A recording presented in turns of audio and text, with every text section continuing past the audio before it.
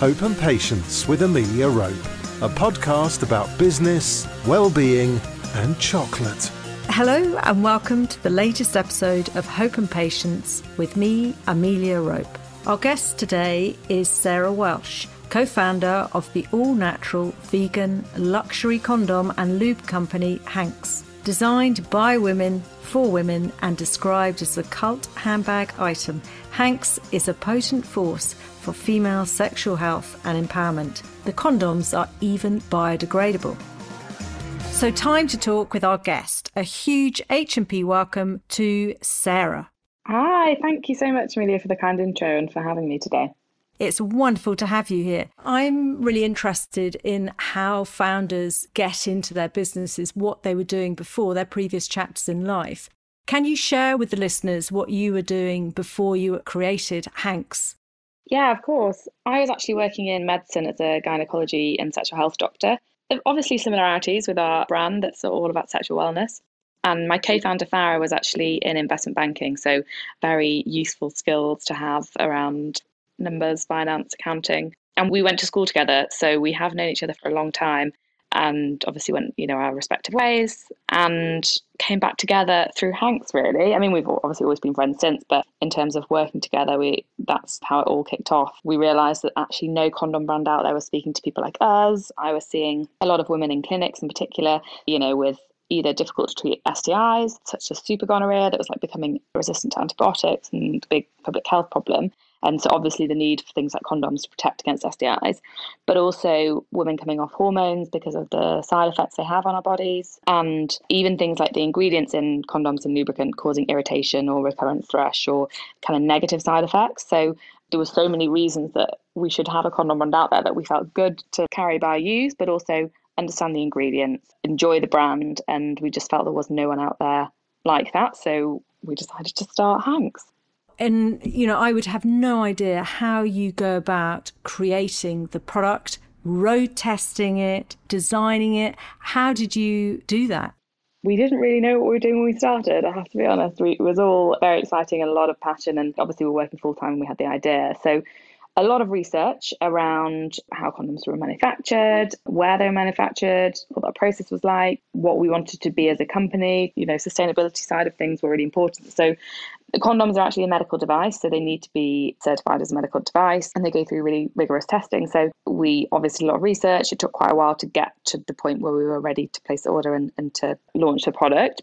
We did a lot of research as well with our potential customers, asking what they'd want out of a brand such as Hanks. What would they want in the condoms? Do they know that you can have vegan options, for example? Would they be interested in that? So a whole load of research to kind of be sure there was a market there, but also a lot of research into the actual manufacturing process of how you manufacture a condom and where you can manufacture them. And then we work together with the manufacturer to get the specification right, like vegan certified, clean scented, no nasty chemicals that other brands include, like anesthetics and spermicides. And then, the branding and packaging. So lots of learning involved and lots of support from people that know what they're doing. And I wish that you'd had your product around when I was in my sort of heyday. Really, there was only Durex to buy and there was a mass stigma to it, and you'd put it in your basket and you'd sort of hide everything over it because there was this thing of, I don't want anyone to know. So it's so refreshing and liberating. And, your packaging, it's so smart. As stylists said, it's something that you can easily put in your handbag, discreet, gorgeous, really clever. Out of interest, is there a lot of competition in your market, which is the sustainable, vegan, biodegradable condom? So interestingly, not in Europe, really. One or two other brands, but mostly there's some other companies doing cool things in the States. Not really in Europe. So obviously, hopefully we've got a bit of an edge there.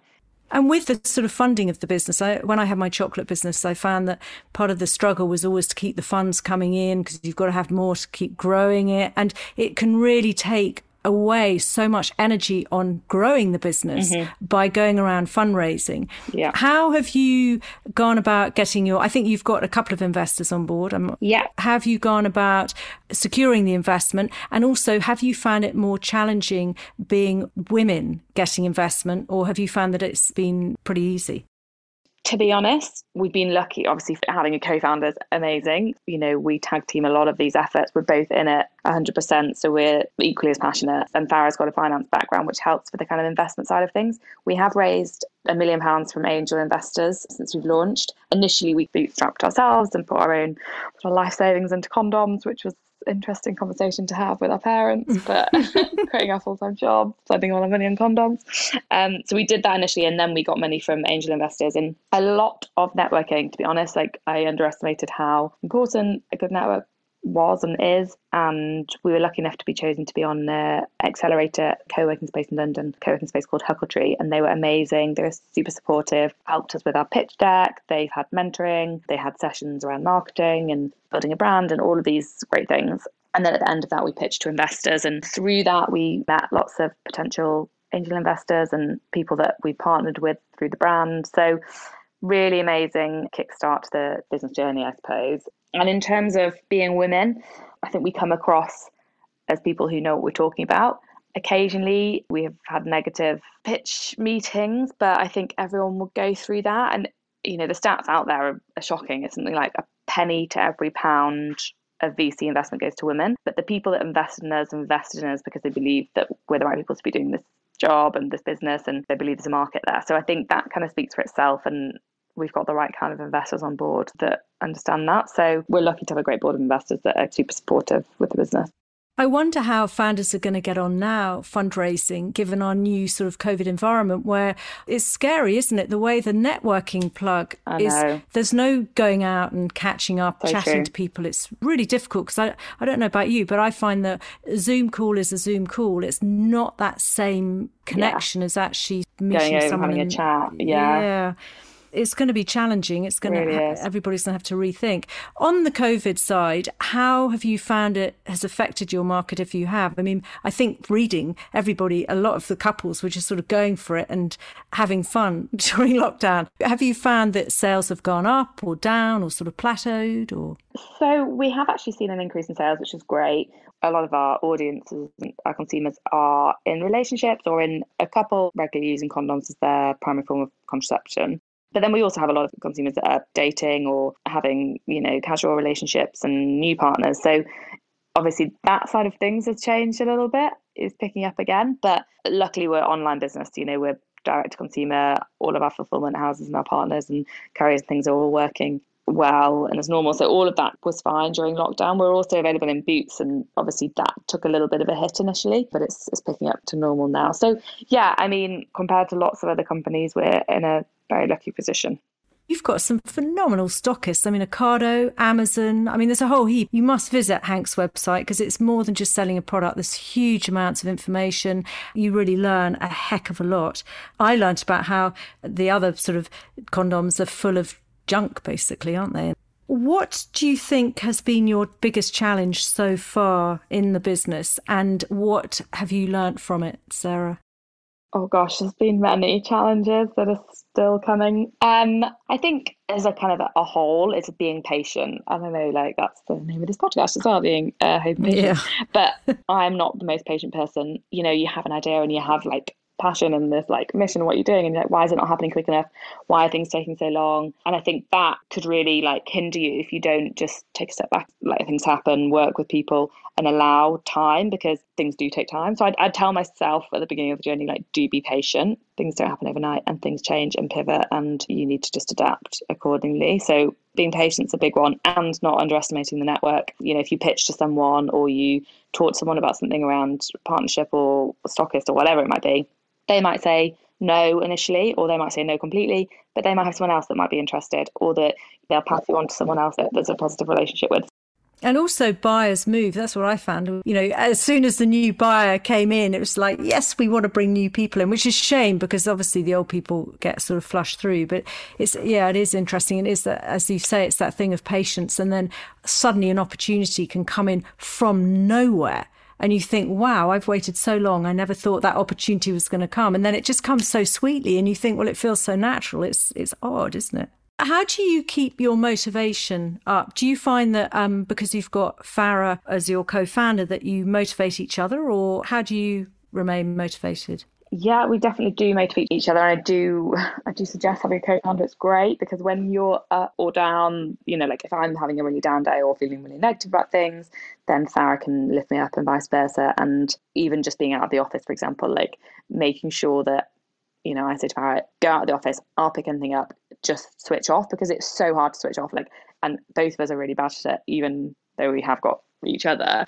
We are really bad at it because, you could be on emails 24/7. There's always something to be done. Like, it's not like having a job where you can leave at the end of the day. I think making sure that we kind of look after each other in that sense is good, and staying motivated. Obviously, that we definitely motivate each other, and we've been supported by, like, obviously amazing friends and family. That helps, surrounding yourself with people that are supportive. And for example, our co-working space, you're surrounded by other startups and people who are doing really exciting things, and it's always helps to be in that kind of environment. What have you learned about yourself running your own gig? That I do need to be more patient. I like having lists and ticking things off, which I think was always the case. Like, obviously in medicine as well, as a junior doctor, you have a whole load of lists you have to prioritize. It's that kind of mindset, that it's so different running your own business to working in a hospital, of course, but there are definite similarities and things that I learned through medicine that I can apply to work at Hanks. And we're still quite a small team, but I'm obviously learning about how to manage people, and that's newer to me in this area. So also presenting and pitching, like, Farah's much better than I am at that kind of stuff, and I get quite nervous. Even just like public speaking is not my kind of thing. So I feel like I've improved at that, and I've had to learn, and I've had to practice basically. And it's just been, the more you do it, the easier it gets. And that's basically, again, it's like about being patient and letting time and experience help.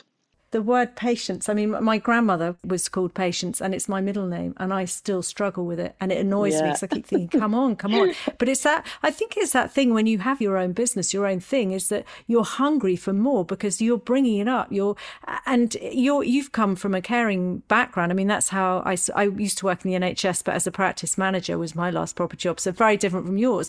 But I struggled sometimes because I'm more of a carer. Yeah. And so I would be too soft in some areas, where someone who would have been my complete opposite, because I didn't have a business partner. Is Farah that sort of balance? Yeah, we definitely balance each other out for sure. Like, I'm definitely the softer one, and obviously that's not ideal in many cases. People obviously warned us going into business together as well.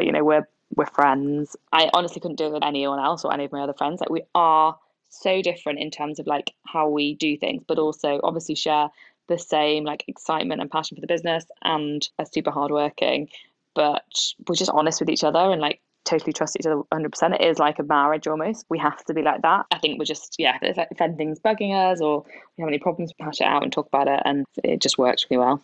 And how old are you both? So we're both 31. Young, full of energy. I think. So before we head on to our chocolate break, another sort of question that I love to ask my guests is about the inner critic. That sort of inner voice. I don't know if you ever have it where it says you should, you shouldn't. Do you have that inner critic at all? And if you do, how do you keep it at bay? Again, it's around surrounding yourself with supportive people. It's just being kind to yourself. Like, you would, in any scenario, like speaking to your friends and supporting your friends, you'd speak to them in a certain way. But I myself, and I know a lot of people are saying, you don't talk to yourself like that. You're a lot more critical and judgmental of yourself and what you do than you would be a friend. So I think you have to kind of think about, what would I say to my friends in this scenario if this was happening to them or they'd done this? And it's just about owning that journey of what you're doing, what you're learning, and just making sure you learn along the way. And I think just making sure as a person you're staying healthy and happy. Yes, we're going to cover your well-being in a minute. Quick fire round that I do before we crack into the chocolate. Optimist or pessimist? Optimist. Introvert, extrovert or ambivert? I'd say ambivert, but both. Maybe slightly more introverted. Perfectionist or non-perfectionist? I actually think I'm a non-perfectionist. Farah's definitely a perfectionist. I think I'm a little more chilled out on that one.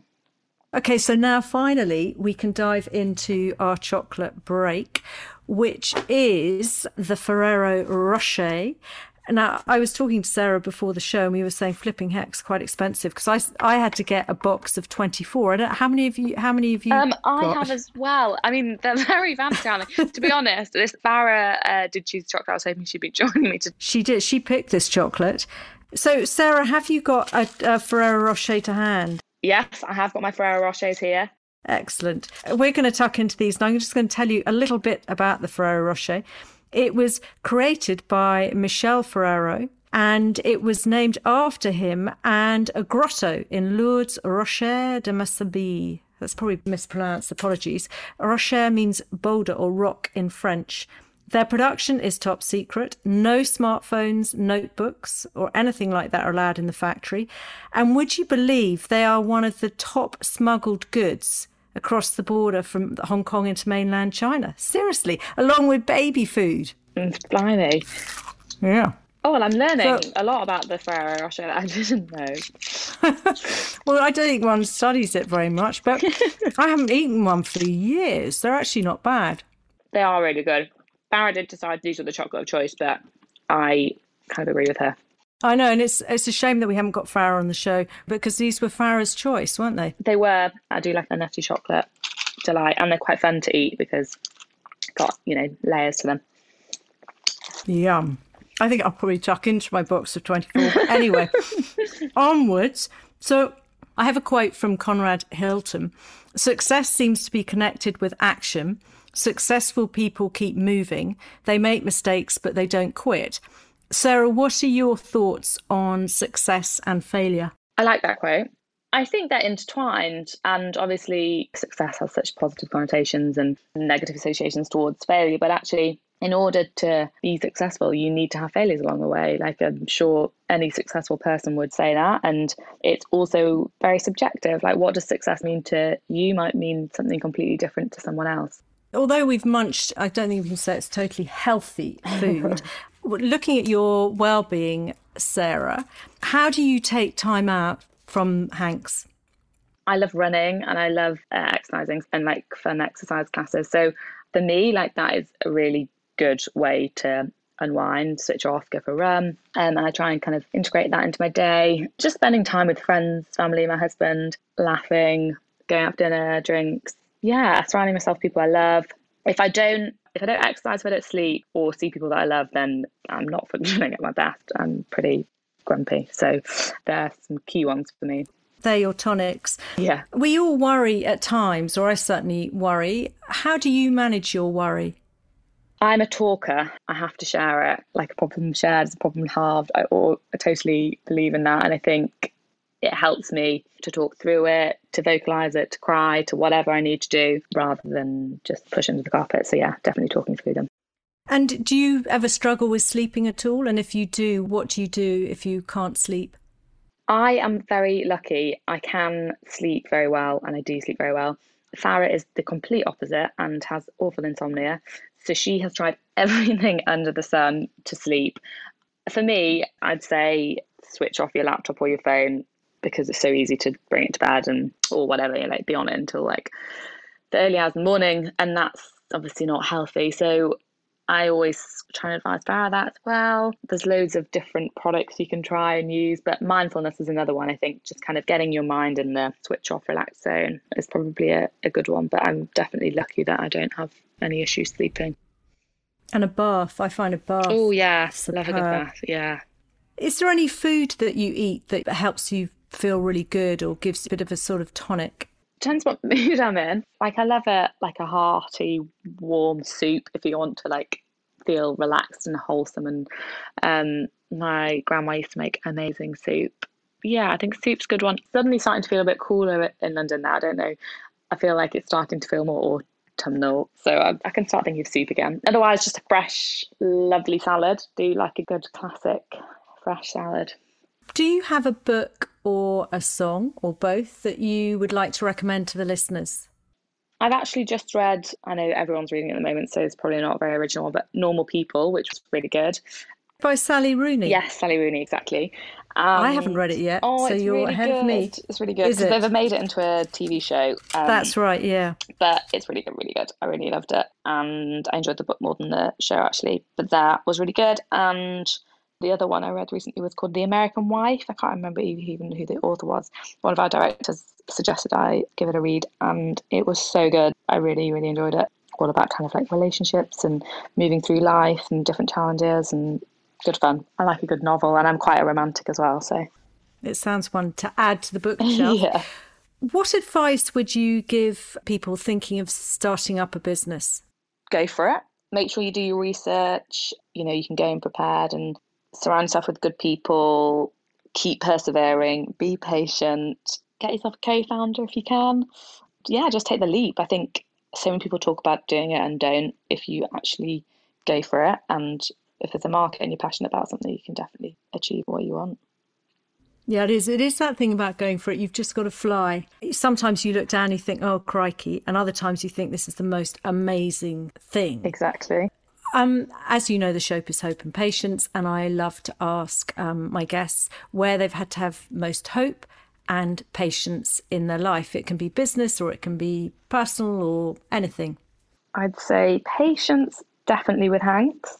As the business has grown, perhaps it hasn't initially been as quickly as we'd planned or anticipated. So I think just being patient and knowing that things will come together. And like you say, as a business owner, you're the one that's working around the clock and really pushing everything going through. But we have to work with other people and suppliers, and a whole load of other people are involved. And, you have to be patient with them as well. Hope. When have I needed hope? A few different times. Hope. I mean, this is more of a personal one, but so my mum wasn't very well last year and a half ago. Obviously, it was very scary for all the family, but I think we just had to kind of pull together. It was a tricky time, but everything was fine in the end. And I think hope got us through that. It's a very strong value, isn't it? Absolutely, yeah.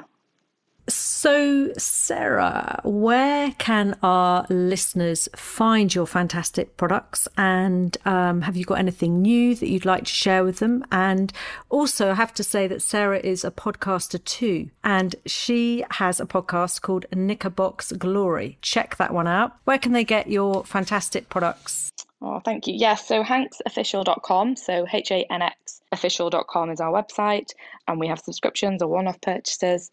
We're also sold in Boots on Amazon and a few other places. You can see our stock is on our website.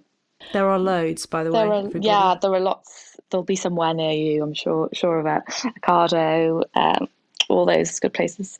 We are actually, we're always very open to what customers want, and just launched a large size condom. And if the people, we get feedback about different products, like, let us know and we'll try and do what we can, because we're small and quick to move for new product launches. But we're also launching a new range, which is kind of hush-hush at the moment, but we have sent out our first teaser email today around vaginal health products, and that launches next week. So keep your eyes peeled on our website. How exciting. Yeah. So thank you, Sarah, so much for joining us all. It's been a real treat to chat to you. I feel like I've still got about 50 questions that I'd love to ask you, and we've run out of time. But I feel I'm just so happy to have had you on the show, and you've shared some really precious insights with our listeners. So thank you very, very much. Oh, thank you so much. It's been lovely chatting, Amelia. Thanks for having me. So before I go, this is my book recommendation for the episode. It's In a Japanese Garden by Shimane Asarapa. Haiku with woodcut illustrations, and it's a really divine book. I've got quotes on the website, so do get yourself a copy of that. And the quote is by Nora Ephron, the American journalist, filmmaker and writer. Above all, be the heroine of your life, not the victim. A huge thank you for listening to this Hope and Patience podcast. Don't forget to subscribe to get the latest episode. And if you're enjoying the show, it would be truly fab if you could rate and review it. Any book recommendations, quotes, songs can be found in the show notes and on the website too. Until the next time, however tough the times get, keep that inner sparkle you have. Hope and Patience with Amelia Rope. Join the conversation at hopeandpatience.co.uk. Find Amelia on Facebook at Hope and Patience, or on Twitter and Instagram at Amelia_Rope.